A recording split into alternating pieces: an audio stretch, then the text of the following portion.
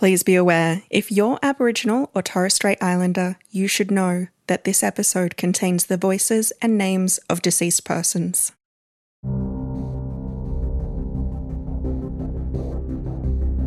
Hi, I'm Amy Thomas. I'm a researcher at UTS, and this is Black Stories Matter. In previous episodes of this podcast, we've heard how the Australian mainstream media has failed to connect with Aboriginal communities.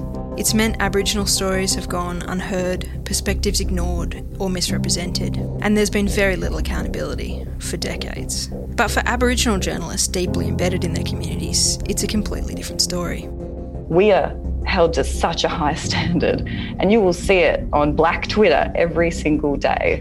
We will get called out if we get shit wrong, as we should.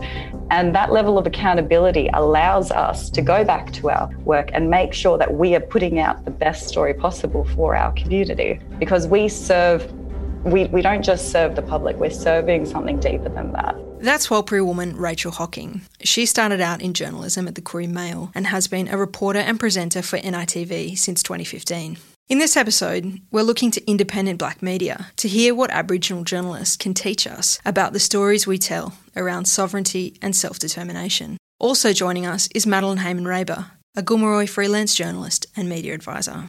Mainstream media would never understand because they don't put themselves into a story as we do, because we live this stuff. So what role can non-Indigenous people like myself play? How should we be listening to Aboriginal voices? What do we need to do better? All too often, mainstream media assumes a white audience and consistently centres whiteness. That's Associate Professor Tanya Dreyer from the University of New South Wales. Tanya's research focus is settler listening. Community-controlled media of this type does absolutely foreground and centre Aboriginal political aspirations incredibly consistently and persistently for anyone who might be interested to listen, and consistently decenters that white audience. We as white audiences are, for the most part, very, very welcome to listen in, to learn, to engage, but we're not the centre of attention, and that's really crucial. Rachel, Madeline and Tanya are in conversation with Dr. Bhuva Narayan from the University of Technology, Sydney. And before we begin, I just want to flag that we do mention suicide in this talk. As you can probably hear from the sound quality, this conversation took place online when we were deep in lockdown. But what's discussed is a valuable conversation on how we can start to remake our newsrooms. I hope you enjoy it. Welcome everyone to the third seminar of the Black Stories Matter series titled Aboriginal Self-Determination and Independent Media. My name is Bhuva Narayan. I am an academic in the School of Communication at the University of Technology, Sydney. First, on behalf of UTS and everyone present here, I would like to acknowledge the Gadigal people of the Eora Nation, the Buru Barongal people of the Darug Nation, the Bidiagal people, and the Gamaigal people upon whose ancestral lands our university now stands. We would also like to pay respect to the elders both past and present, acknowledging them as the traditional custodians of knowledge for these lands. Today's seminar is the third in a series of 4 seminars that is supported by the Indigenous Land and Justice Research Hub, the Centre for the Advancement of Indigenous Knowledges, and the Faculty of Arts and Social Sciences at UTS. As a migrant from India, a so-called post-colonial country still dealing with the effects of colonization, I am extremely honored and humbled to be asked to facilitate today's seminar. We have 3 amazing panel members today, Madeline Heyman-Raber, Rachel Hocking, and Tanya Dreyer, who I will introduce in detail as we call upon them. The book by Amy Thomas, Heidi Norman, and Andrew Jakubowicz, titled Does the Media Fail Aboriginal Political Aspirations? 45 Years of News Media Reporting of Key Political Moments, published by Aboriginal Studies Press, looks at the history of media in regard to Aboriginal polity. This seminar series takes it forward into a more contemporary state of affairs, taking into consideration digital media, especially in light of the Black Lives Matter movement and its resonance in Australia. Independent Aboriginal media has a long history of telling Aboriginal stories that are rooted in communities and relevant to community needs. How have Aboriginal journalists battled to tell Aboriginal stories in mainstream media organizations? How do we challenge the self-proclaimed impartiality of media that imagines a mainly white audience? How do we confront the question of audience and of listening? These are the questions our panelists will focus on today. To begin, I'd like to introduce our first speaker. Madeleine Heyman-Draber is a Gomeroi woman and independent Indigenous affairs journalist. Her passion lies in social justice for First Nations Australians through storytelling. In 2019, Madeleine worked with freelance journalist Sylvia Rowley to expose the criminal records given to Stonewall generation elders simply for being taken. It resulted in the records being expunged in the state of Victoria. For this work, they received a Human Rights Award in the media category, as well as Best News or Current Affairs Story at the First Nations Media Awards. Madeleine currently co-hosts the Read the Room podcast with Osman Faruqi. Welcome, Madeleine. Can you talk a little bit about your recent experience as a journalist at NITV and more recently as a freelance journalist? To start off with, though, I'd like to talk back to how I kind of started at NITV. I actually started my career as a cadet journalist straight out of high school for a white organisation, which was Fairfax Media. And I was there for maybe 3 years, I think, did a cadetship and also worked in their digital team. But I ended up leaving that role because I wasn't doing anything of substance. We were telling, white stories all the time. It was very commercial. I hated commercial media. So I actually left and started working at Deadly Vibe magazine, which was run by a man named Gavin Jones. And he had that organisation going for about 25 years. He had the magazine, he had In Vibe magazine, which went to prisoners in prison, and he also did communications work kind of for the government. When Tony Abbott came to be Prime Minister, he ended up cutting the budget, as we know, to Indigenous affairs pretty significantly. And as a result, he cut the funding to Deadly Vibe after 25 years, and Gavin unfortunately took his life. So that was at the end of my employment. So I just thought, I'm not going to do anything unless it's something that helps my mob. I can't go back to working in commercial news. I didn't know where to go or what I could do except for NITV. We do have, other like the Courier Mail and those kinds of print media, but in terms of TV and on screen, we don't have representation in a lot of our media organisations. So that's why I decided to, apply for a job at NITV, and I was lucky enough to be there for nearly 4 years. Black media is so important because there's issues like, I'm going to use Aunty Tanya Day's inquest as an example. We were there every single day of that inquest for 3 weeks. I was Victorian correspondent at the time.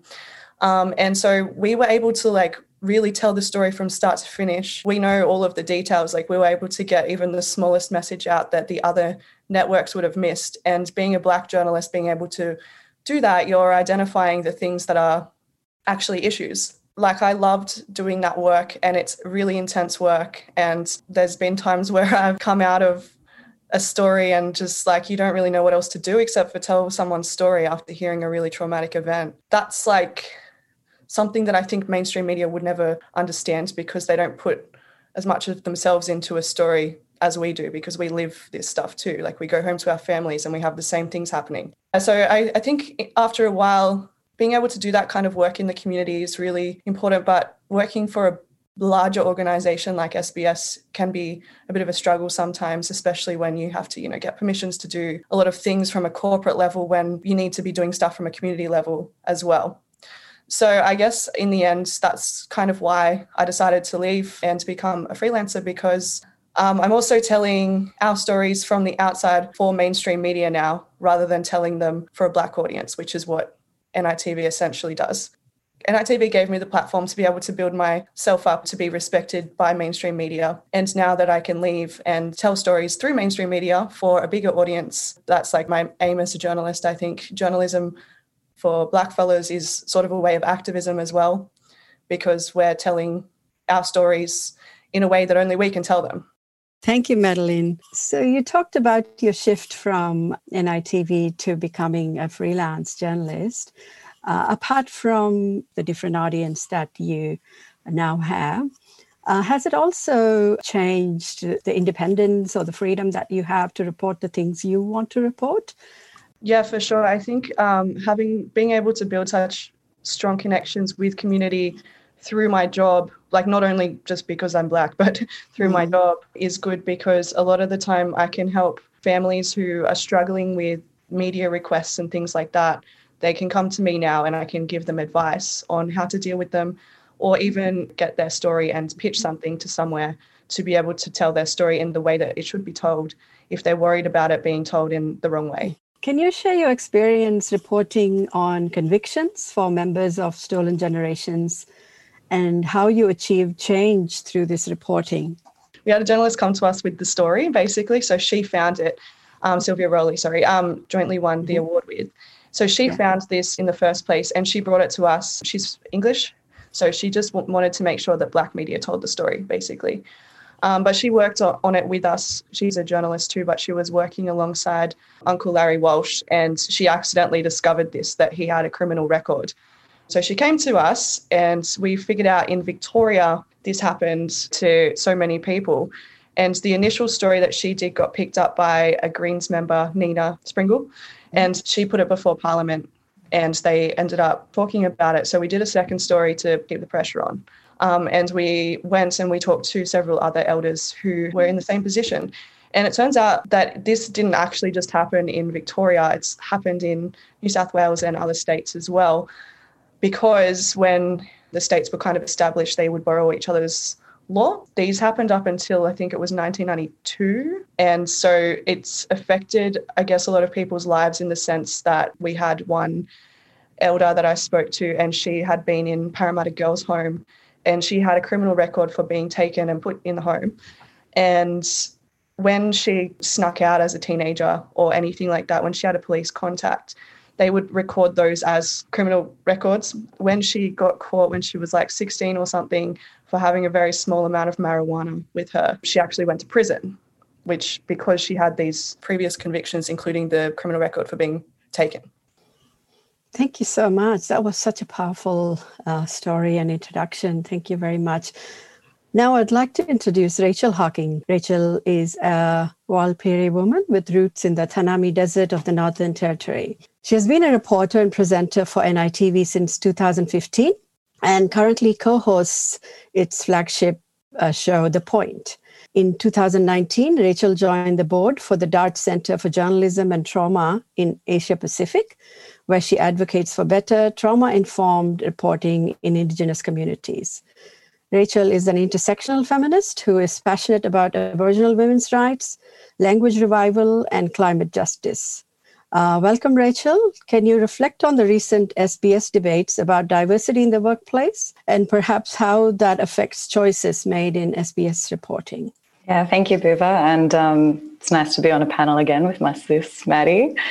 Before I begin, I'd like to acknowledge that I'm speaking from Cammeraygal country in Sydney's north. I pay my respects to elders past and present, and I also pay respects to all the mobs you're probably listening to this yarn from right across this country. If there's anyone in the NT, shout out, because I'm very homesick right now. My country is Warlpiri country, like Buva said, in the Tanami Desert. And one thing that I also wanted to acknowledge is while we're speaking from Gadigal land, Cammeraygal country, Eora Nation here in Sydney, we've been reflecting recently in my work on the fact that it's 250 years since Captain Cook sailed into Botany Bay. That followed the invasion that followed. So if anyone is listening and they're a traditional owner, my deepest respects to you today. I have to shout out to independent Black media. I started out at the Koori Mail as a freelancer in Melbourne. I think a lot of us did. A lot of us started off as stringers for various Black media, or we started off in Aboriginal radio, which has been massive in this country since the 60s and 70s.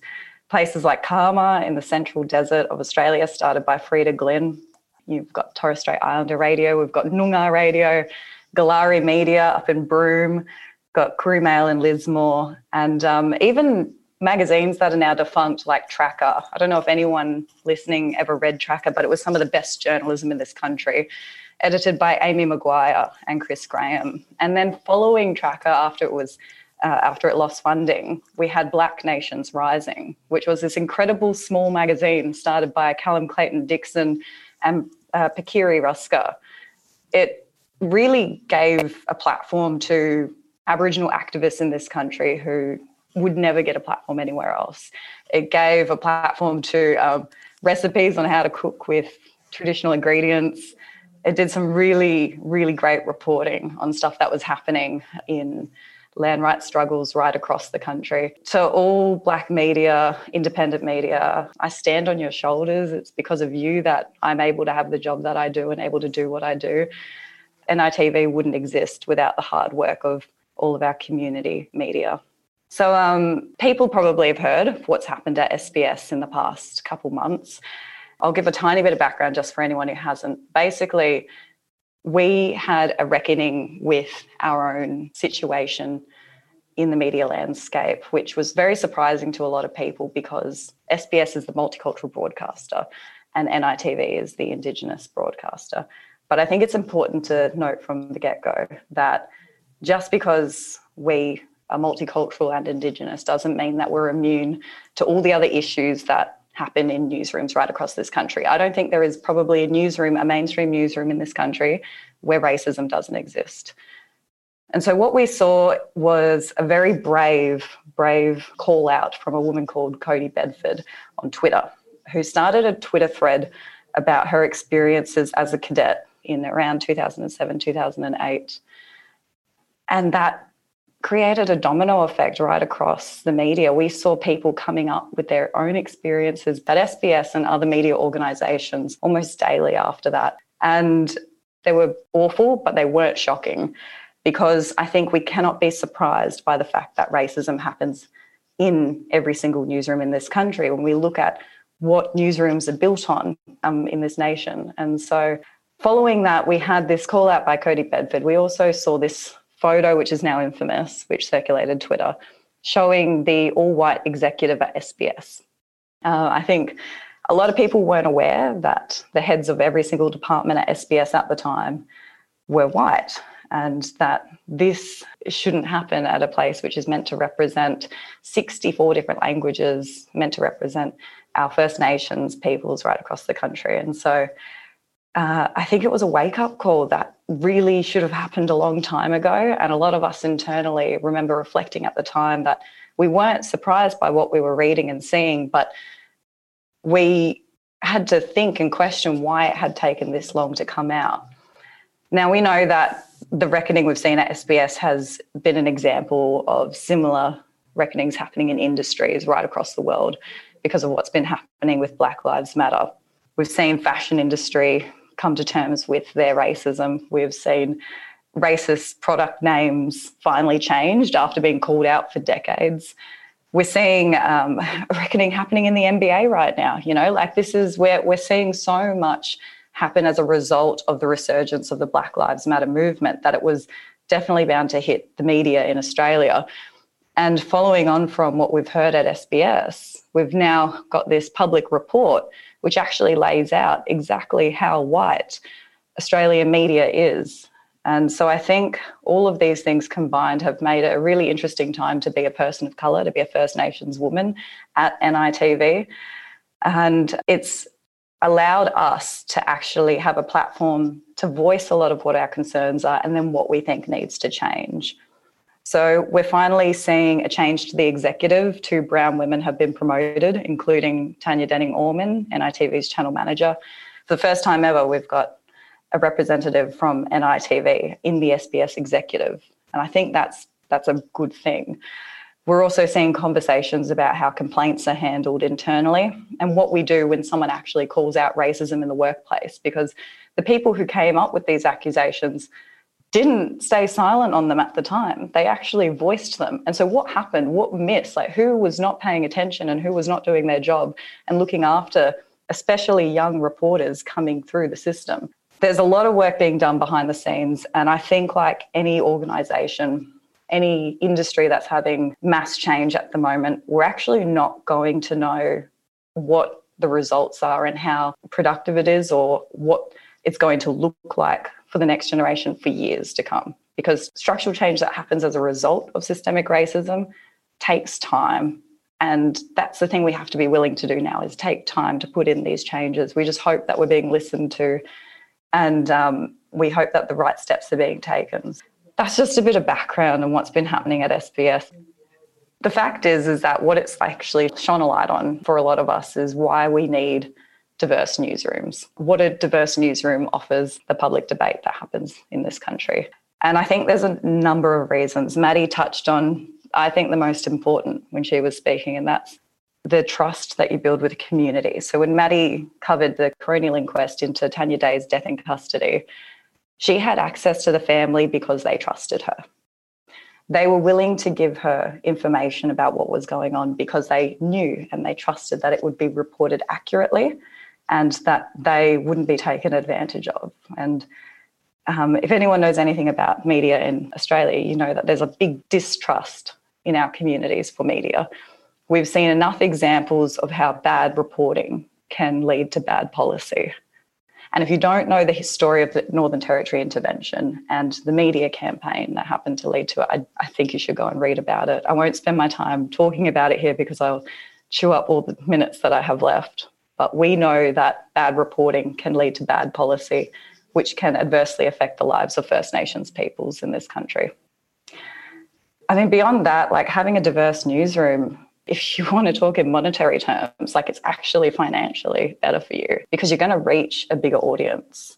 You're going to reach more people in communities that feel like they're being represented on your screens. At NITV, we obviously represent a whole bunch of different nations from across the country. So if SBS is doing a story, a First Nations story, then they can come to us and ask for advice about how do you pronounce this tribe name? How do you say this place name? If somebody has died, what is the cultural protocol here?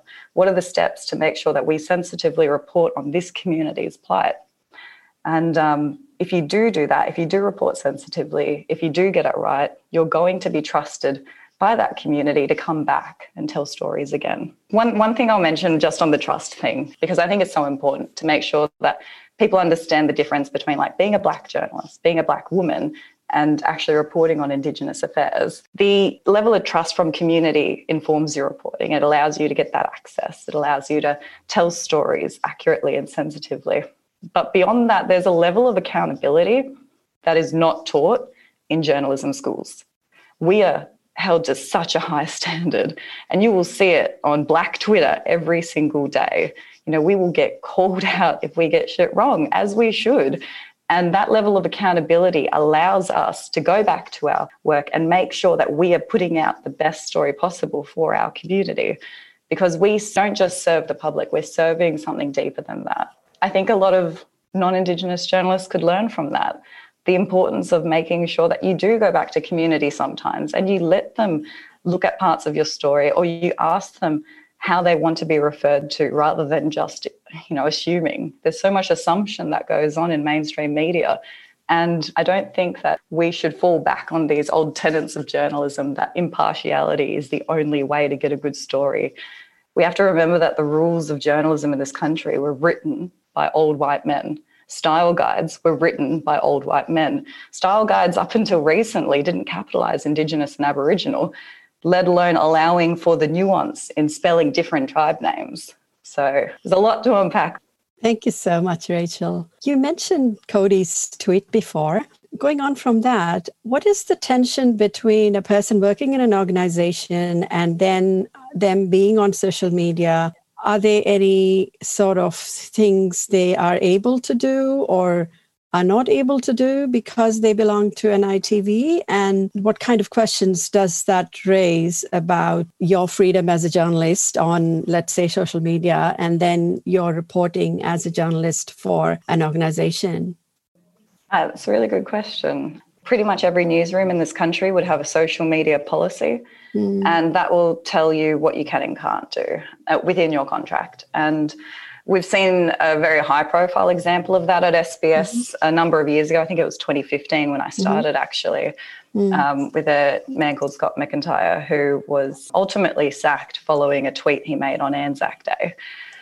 Now, these are very real concerns that we have working in the media, and how much of our opinion or how much of our truth that we're allowed to put out on social media. You have to find a balance, I think. So working within a taxpayer-funded public broadcaster, we have to follow a charter. And at the end of the day, a tweet that we put out there could adversely affect our colleagues and our ability to stay as independent as we can be. And so I find it tricky myself. I'm not a very vocal person on social media. I'll usually share yarns and I'll share the voices of the people I'm interviewing. I know that I would have more freedom to speak my opinions if I wasn't working for a public broadcaster. So in the book that we referred to before, they found that Koori Mail's reporting was much more willing to get into the intricacies of Aboriginal political debate and reform. For example, their coverage of the apology discussed reparations and compensation, a question largely left out of consideration in the mainstream media. How has your experience telling stories in directly Aboriginal-controlled organization fed into your approach at NITV now? How can the media tell stories that accurately reflect Aboriginal experience and aspirations? That's a big question, I know. It's a huge question. I mean, look, I wrote for the Courier Mail, and you do have that level of freedom there. I will say that NITV didn't exist when we had the apology. If it had been around, we would have seen reporting on reparations and calls for compensation, which we report on regularly every anniversary. I think because NITV is made up of majority Aboriginal and Torres Strait Islander journalists, we have, like I said before, this accountability from our communities to report on the nuance and the depth that comes with our stories, that comes with a land rights yarn, that comes with a climate justice story, that comes with deaths in custody. And it's on all of us to bring back the feedback we get from our communities to our editors and to relay what their concerns are, whether it's concerns with our reporting or concerns with how we should be reporting. And so what we have at NITV is robust debate and robust discussion from journalists about how a story should be covered. And we're able to have that pretty openly because we're blackfellas and we're pretty honest with each other. And like I said, if something ever does slip by us or something is reported incorrectly or not to the standard that our community expects, we will hear about it very, very quickly. I think we still can learn so much, though, from independent media, that we can still learn so much about the integrity of Black media and how there isn't a level of fear. They don't have to worry about whether their funding will be cut because of a story, or some media do. But for the most part, that independence allows you to publish opinion pieces from really brave activists in our communities who don't get platforms on Sky News, you don't get platforms on Channel 9. And I think NITV is constantly learning and constantly getting that feedback from community. But there's a level of freedom that you get in independent media that we just won't have. Thank you. You just mentioned the editorial room. Can I ask you for an example, if you are able to share it, about how the editorial discussions changed your approach to a story, or how the community involvement changed your approach to a story? I think the best example I can think of is just ones where we've been personally close. And so when we have reporters covering stories from communities that they're actually from, we have to have discussions about that. The idea around impartiality, we just don't really have the same opinion of it. Places like NITV, because we know intrinsically as Black people that we're going to be affected by the story in some way. When I started reporting on the shooting of Kumanjayi Walker last year, we had to have discussions about the fact that I'm a Warlpiri woman and that I have family in Yuendumu, and what my proximity to that story might mean for the coverage of it, or what it might mean about how other people interpret our coverage, which is important as well. But at the end of the day, our discussions ended up being, well, this community trusts me, and I was getting the calls to put the stories out there. They wanted me to be looking over the interviews to make sure that cultural protocol was respected, that we weren't naming the deceased, that we were listening to elders' voices first. All of these things that come with being a part of community and which you're able to pass back to your newsroom directly. So that's just one example. And I think it happens quite a lot because we've got quite a few reporters from all over the country.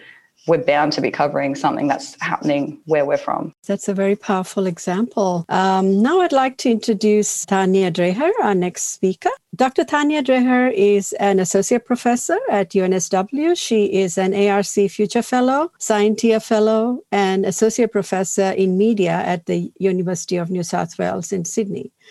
Tanya's research focuses on the politics of listening in the context of media and multiculturalism, Indigenous sovereignties, feminisms, and anti-racism. Tanya is interested in listening across difference and the politics of recognition in listening for media justice. Welcome, Tanya. May I ask you to discuss how non-Aboriginal people listen to and engage with Aboriginal stories and voices? Absolutely. Thank you, Buva, and thanks for the opportunity to be a part of this panel. It's an enormous honour and humbling also, particularly humbling to follow Rachel and Madeline. So I'm thrilled to be here.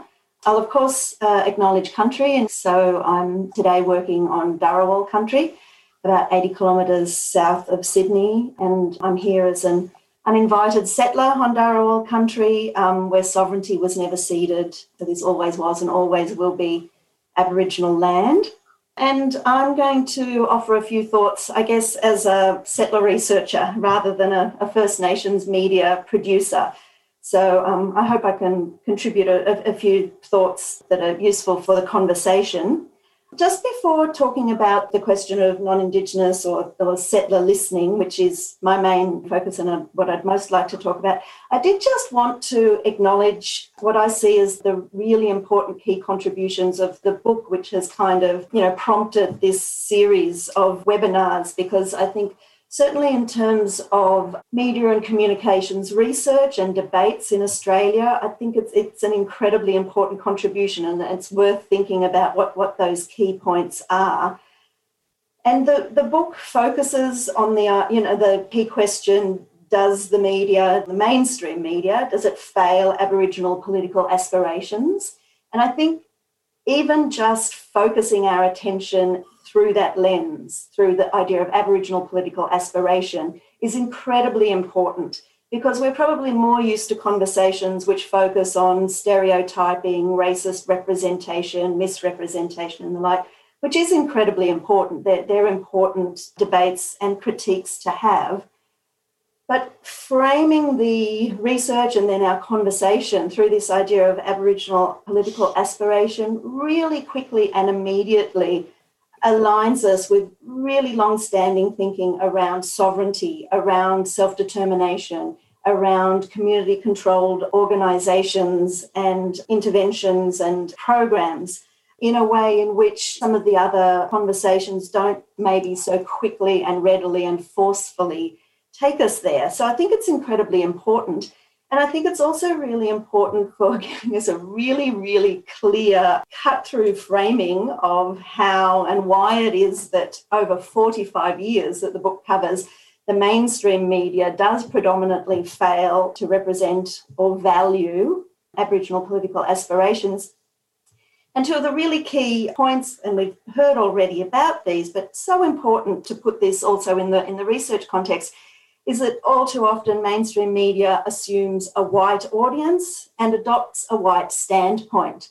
And I think putting it really simply like that, and again, framing in terms of, a media that consistently centres whiteness, is really important for the sorts of conversations that we can have.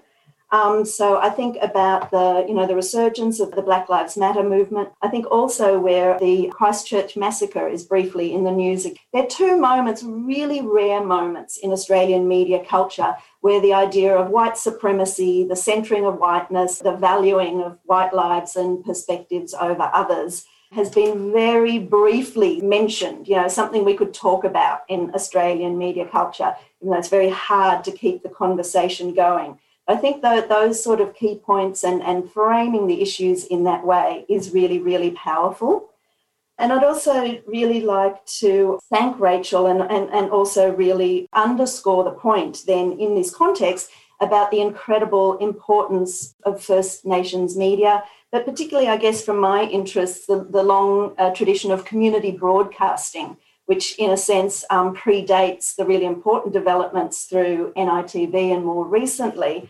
But here we have a sector, a really important, diverse, vibrant sector, in some ways one of the larger sectors of the Australian media landscape, actually, which is absolutely grounded in those principles around sovereignty and self-determination, and has a similar sort of lineage to, say, the Aboriginal legal services or the Aboriginal medical services. Here we have, again, a vital model of those community-controlled organisations and what can be contributed there. And it's really clear, as we've seen from the discussion so far, and there are many, many more examples about the way in which community-controlled media of this type does absolutely foreground and centre Aboriginal political aspirations incredibly consistently and persistently for anyone who might be interested to listen, and very, very consistently decenters that sort of assumed white audience. We as white audiences are, for the most part, very, very welcome to listen in, to learn, to engage, but we're not the centre of attention, and that's really crucial. So to think about the politics of listening in particular, which is something that I've been researching and thinking about for a long time, how do non-Indigenous Australians or settlers in so-called Australia listen to First Nations media and maybe to First Nations voices more broadly, at the level of structure? I think we see a great Australian refusal. And here I'm riffing off the idea, a really well-established idea from Stanner's Boyer lectures of the late 1960s of characterising Australia through the idea of the Great Australian Silence. I think when we take seriously, when we really notice that consistent, persistent terrain of First Nations media and First Nations voice, self-determined and consistently foregrounding Aboriginal political aspirations, I don't think just the idea of silence is enough. I think we have to see that there's a really consistent and persistent refusal to listen and to hear, if you take into account that context of really consistent media production. That doesn't mean that First Nations media never cuts through. There are definitely really important examples, including in this recent resurgence of the Black Lives Matter movement, which at first in the Australian mainstream media, as we know, was reported as something over there in the US. That's where they've got, the terrible problems, racism, over-policing, deaths in custody and the like. And it was really First Nations media that was able to push back and foreground the story of, consistent state violence, over-policing, deaths in custody in Australia, that these are absolutely the issues for here. But in the main, I think at the level of a sort of structure, really central actually to the settler colonial project in Australia is a really consistent refusal to listen. Whether it's the Uluru Statement and claims for voice there, whether Indigenous media. So for my own research, I've done just a little bit of talking to policymakers or decision makers and a few mainstream journalists. Here we find a really interesting dynamic where Indigenous media, or particularly community media, is valued as a community service. So it's a good thing for Indigenous communities. It's not seen as a news source for white or settler policymakers, decision makers, or something that is an important part of what we might see as the mainstream political or public debate. It's a great thing for community, but that kind of idea about the assumed white stance and white audience of the mainstream persists. And I think that's a key sort of structural feature, that refusal to listen. But I do want to mention a couple of, just a minute or two further, a few more hopeful moments and considerations around thinking about non-Indigenous listening, especially in the context of media, where we might see some little chinks in that very established structure of refusing to listen, or maybe even resistances at times. Well, one thing is the way in which the idea of listening comes up in conversations around media, racism, self-determination and the like more and more.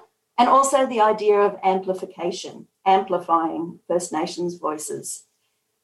And it is interesting to look at some of the sort of newer entries into the news domain, especially those who are kind of online only, newer entrants, which I think we can see as having more of an interest than maybe the established legacy media in amplifying First Nations voices, in platforming and amplifying. So here I would think of an example at like perhaps The Guardian Australia, which definitely in terms of the type of commentary and opinion space in particular, definitely, demonstrates a consistent commitment to amplifying First Nations voices. And we've seen really interesting developments at now defunct BuzzFeed and other outlets, which are not so much the feature of the research in the book, but I think have demonstrated a slightly different type of commitment and interest when it comes to listening to and really amplifying First Nations voice. There's also an interest driven, I think, in part by the digital media environment and the social media environment in opportunities for non-Indigenous people, for settlers in Australia to listen in, or what I've sometimes called eavesdropping with permission in social media spaces especially. So for an example here, we might think about Indigenous X, which is, a very well-known rotating Twitter account, first established by Luke Pearson and others, and quite influential intervention. And we know that for a project like Indigenous X, it has a very significant, actually, non-Indigenous listenership or engagement. But with the focus or the means of participation being to listen more than to speak, to pay attention, but not necessarily be directly addressed. And also where we have, and again, given renewed impetus with the resurgence of Black Lives Matter, we have a sort of resurgence and further development of discussions around solidarity work, allies and allyship work, decolonising or decolonial work. And definitely here we see the idea of listening being discussed and worked through and further developed. So the idea that for settlers or for non-Indigenous people, listening might be a very important part of being an ally or solidarity work, listening as a form of solidarity, in fact. So an example here that I might point to would be Indigenous Health May Day that was originally convened by Lenore Gaia, Summer May Finlay and Croaky, which specifically invited non-Indigenous people to participate by listening. It all happens on Twitter. The Twitter feed is all Indigenous voices. Non-Indigenous people are encouraged to participate by listening and by amplifying, by retweeting. So I think there are some interesting ideas, small-scale interventions, which do give more hope, but also more texture and idea to what sort of listening practices might be possible and how they might contribute, how listening might work as, I don't think it's the end point, but a contribution to solidarities in response to sovereign and self-determined media. Also in that discussion, there's often an interest in listening for accountability and in listening as a yielding of authority, a yielding of the central position or the supremacy that we see is so typical of mainstream media. You touched a lot on listening. I want to ask you a question about the other side of listening and the voice. And you mentioned the voice and also the amplification of the voice. What is the relationship between those, as in who is talking and who's listening, but also what after that? What's the point of listening if you don't take action? And how is this action initiated or instantiated? For example, is it a collective action? And where does it start? Once I have listened and understood and empathized and want to do something, how do we convert the voice and the listening into either collective action or any other kind of action? You mentioned empathy and understanding. And I think the listening work that many of us think about and work with would be less interested in empathy and more think in terms of some difficult work of unsettling, decentering, moving to the sidelines. But in terms of the relationship to taking action, which is, a crucial question and comes up all the time, I think one of the important things that can happen with an orientation to listening more and speaking a bit less, and here I am talking a lot, so I'm totally aware of the irony there, but listening for accountability and also listening for cues, and they are cues to action, but often don't come with a sort of direct question, like what can I do? What should I do? Listening is also an investment of time and attention to learn your place a little bit better. I think if you do respectfully hang around long enough, cues to action will likely emerge. I'll open up to the audience questions. So there's a question for Madeline from Sean. How have you seen publicly funded media be compromised in what they can and can't say, and who they can and cannot critique, especially regarding Indigenous policy? Yeah, I think that's a good one. I guess it's something that I struggled with as a journalist working at a public broadcaster, because I am naturally quite opinionated, and I think not being able to talk about a lot of things is really frustrating, for one.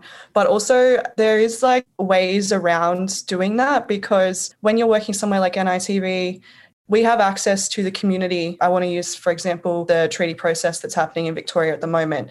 Obviously, every media outlet outside of NITV is going directly to the Treaty Commission, and they're relaying their narrative of how great the treaty process is going. They don't really have access to the other people in the community because they don't have those connections and haven't built up that rapport with them. And they just don't generally think about talking to people outside of somewhere that's like a legitimate organisation. So there is space to critique things like the treaty process through the way that we report on things, in terms of talking to the wider community, not just talking to, the white legit organisation kind of thing. I think that can be also a really fine balance, because you don't want to upset, our stakeholders. You don't want to upset the government. You don't want us to lose funding over something we've reported. And just in general, being a journalist and not being able to have your own opinion, it's really hard not to critique something that affects you when you just have to remain unbiased. So I think that's, in terms of silencing from the top, it's a balance between being like, we have to put out the message that our stakeholders are giving us, but also we do have to talk to community. And the way that you get around that, obviously, is reporting it. And I think also the other thing is, like, when we do put stories out there, or when we did put stories out there that are completely, unbiased, our audience is all black fellas, so they kind of do the work for you, because they will say what they want to say in the comment section. They'll make it into a big deal, and they'll use social media and things to do that. So you're saying that the audience is engaging in the discourse with what you put out, and therefore they are amplifying or sort of arguing with the message, and that is enabled by social media type of interactions? Yeah, for sure, because when mob latch onto an issue, they will talk about it until something changes. And I think that's the same with reporting for somewhere like NITV. You're writing a story, you put it up, you talk to people, but you already know what mob are going to think and what they're going to say about it. It's good in a way, because having NITV writing a story about something legitimizes that issue, and then mob can use that story or whatever and continue the narrative online to make people take notice. Question for Rachel from Ashore. You mentioned the intervention in the Northern Territory and the media's role in the development of this policy. However, the legacy aspects of this policy in many remote communities have not been reported to the same degree. Why do you think mainstream media do not report on these issues on the ground? Great question. I think mainstream media avoid accurately reporting on the impact of the NT intervention on the ground because it doesn't suit their agenda. Mm-hmm. I think that if the NT intervention was accurately reported on, then mainstream breakfast panels wouldn't have two legs to stand on when they incorrectly report on the removal of Aboriginal children, when they incorrectly report on rates of family violence in our communities and the causes of it. I think that they wouldn't be able to produce the shock jock journalism they do, because they would have journalists out there actually giving them the more nuanced version of what is happening. But there is good reporting on what has been happening for the last 13 years. In June was the 13th anniversary of the NT intervention, its introduction, and UTS actually hosted an amazing panel with Larissa Brent, and she spoke with traditional owners on the ground. This was a Zoom webinar as well. So I actually think that Zoom has allowed us to have more access to people who normally wouldn't be invited to these sorts of panels, wouldn't be able to access them because they're not in the capital cities. And so it was really wonderful. I sat on for, I think it was 2 hours. We heard traditional owners from right across the Northern Territory talk about what the past 13 years has been like for them. On The Point, the show that I co-host, we reproduced a portion of that panel, and we had Larissa Brent on to unpack some of the other ideas that came up. And I think it's really important on everyone to seek out that information, to seek out the panels that are being produced by First Nations peoples on these topics. Mainstream media is not going to do that for you. We are seeing accurate reporting in places like The Guardian, who continue to report on income quarantining, to report on the impacts of poor housing as a result of poor maintenance from government. So there is a level of reporting across certain aspects of the media which is solid, which is actually covering the issues that the intervention has brought up for First Nations people. But like you said, I mean, there's a big gap in mainstream media, and we have to ask ourselves, does this suit their agenda and the wider picture they're trying to tell about our experiences? The media often focuses on simplistic and negative discourses surrounding Aboriginal politics. For example, focusing on the conflict between Aboriginal groups or focusing on emotion of participants rather than the politics at stake.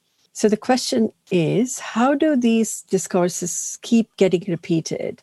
For Rachel or Madeline, have you experienced editorial pressure or similar to fit Aboriginal stories into predetermined frames? They just don't kind of think about getting someone else's opinion, because to them it's not legitimate, if that makes sense. It's not coming through an organisation. They need to take more of a grassroots approach and start speaking to different types of blackfellas. Like, people have different opinions, because not every single blackfella feels the same way. There's usually at least two sides to one thing that they're discussing. I haven't personally really experienced editorial pressure to fit stories into predetermined frames, except for when we've had pressure to kind of succumb to our stakeholders, just to not, cause drama, I guess. Thank you, Madeline. Rachel, did you have anything to add? Look, I think a good example is how we see Closing the Gap policy reported on every single year. And we basically see politicians regurgitated through all the mainstream channels. And I think that what is lacking is rigorous investigative journalism into policy that affects First Nations people. And I think that what that requires is time and investment. Now, we don't have a lot of that in small black media organisations. Even NITV, which is the biggest of black media, still lacks a strong investigative team, which has been running for years. We do have one now, which is doing some pretty mad work, actually. But it takes time to actually look at these things and unpack them and move away, like you said, from that superficial reactionary, what he said, what she said, or what Aboriginal groups are fighting about. And I think in order to change that, we need to invest in independent media. There have been recent efforts towards having a more slow news, which is probably more conducive to listening. The current environment of sound bites and social media snapshots is increasingly becoming the norm. How will audiences be persuaded to listen to more diverse stories when the payoffs for refusal to do so protect various privilege? I think sometimes you need to tell stories regardless of what audiences want. And I think you have to remember that audiences are diverse, and that for the most part, media has only supported or created content for one type of audience. And so part of changing that and part of allowing First Nations voices to have a platform is doing it regardless of what audience ratings are, how many clicks you get on your article. Obviously, these things inform how sustainable your organisation can be and whether you might get a job. But at the same time, I think that's why public broadcasting exists, right? Like, we have taxpayer-funded media so that we can produce content regardless of what our ratings are, even though that does, to an extent, inform what we do at NITV and SBS. I think in terms of Twitter and seeing sound bites on the news every single night, the same sound bites of the same politicians on every single network, it's exhausting, and people probably don't realise that they actually want something different, that they want more nuance and they want to understand issues better. But if you never give them the option, if you never provide that, how are they going to know? Slow news is a great term, by the way. I really like that approach, because we've just started delving into slow TV at NITV and allowing people to kind of like ride along with something. I think it's so important to slow down right now. I don't think that can be overestimated. I agree with everything Rach said, obviously, but I do think that the sound bites and social media stuff is really important, because you can kind of gauge what issues people care about, especially when you're talking about Indigenous affairs. Also, if you can craft a tweet in a really great way or put something small out there that's like a snippet, people want to learn more, so they will spend the time going and researching an issue. There is that side of things too. Yeah, Black Twitter is like a blessing. And I think if anyone wants to learn more, there's so many people you can just click on and follow right now on Twitter, and your world will be expanded. Like, you will learn so much every single day. Change your way of thinking too about a lot of things. Tanya, can you expand upon how social media has changed the way we listen, especially because of the time constraints and our attention span? I would definitely underscore what Madeline's just said, and Rachel also, like the gift as well as provocation that is Black Twitter is definitely a new and amazing development. So if we think about the broadcast era, which is not that long ago, actually. So the broadcast era was all about, scarcity of airtime, of spectrum and all the rest. And so, lends itself to a very sort of limited range of voices. Social media, for all its drawbacks, and it most definitely is a double-edged sword, but if we see a value in eavesdropping with permission or listening as solidarity, it's absolutely true that Twitter offers opportunities there that are completely different. No longer can we settlers get away with the argument, oh, but, we weren't told, I don't know. I mean, that argument has never held water, but it definitely does not hold water anymore. And in the social media landscape, a whole range of those assumptions that are built up in the idea of who's the white audience, what's white standpoint and everything are very, very quickly dispelled. So the idea that there's one Indigenous opinion or position on anything, you will very quickly be disabused of that. Yes, I think also the idea of accountability, which again is a very double-edged sword. So I don't want to completely dismiss the quite toxic kind of practices and atmospheres that can also develop on social media in extremely intense and in quite public ways. But in terms of being able to sort of be held accountable, it's also a space in which some various ideas around accountability. And so I've heard Rachel and Madeline talk about how they're constantly accountable to community, and that's very important. That's if it's sometimes hard. I think it is also a space where settlers might get a glimpse of what it is to be accountable to First Nations people and communities and organisations. And I think to work in a mode of accountability is a big shift and an important one. Thank you so much. One final question before we wrap up now. So is it possible for mainstream media? How can we get mainstream media to report stories from an Indigenous Aboriginal standpoint? Is it only possible through Indigenous controlled media? And how can we make that shift? Definitely, I think community-controlled media is the best way to tell stories. However, I think mainstream media can do way better. Every single newsroom in the country needs to have at least one Black journalist on their team, and also allowing that person to have editorial control over Indigenous affairs. And that's not saying, they can go rogue, but Blackfellas know what's best, and we don't need to be constrained by very white editorial guidelines that are, as Rach said earlier, written by old white men. And I think that until that changes, we're not going to see too much of an actual change in the way things are reported, because other journalists don't have that connection to community, something they'll never have, or the lived experience that Blackfellas do. Rachel, did you want to add something to that? I think it's possible for mainstream media to report stories from Indigenous perspectives, like Maddie said, when you actually have diversity in your newsrooms. But to actually do it from a standpoint of First Nations integrity, I think is only done through independent Black media, because these organisations have all Black boards that respond to their communities, which design their charters and their policy based on First Nations values.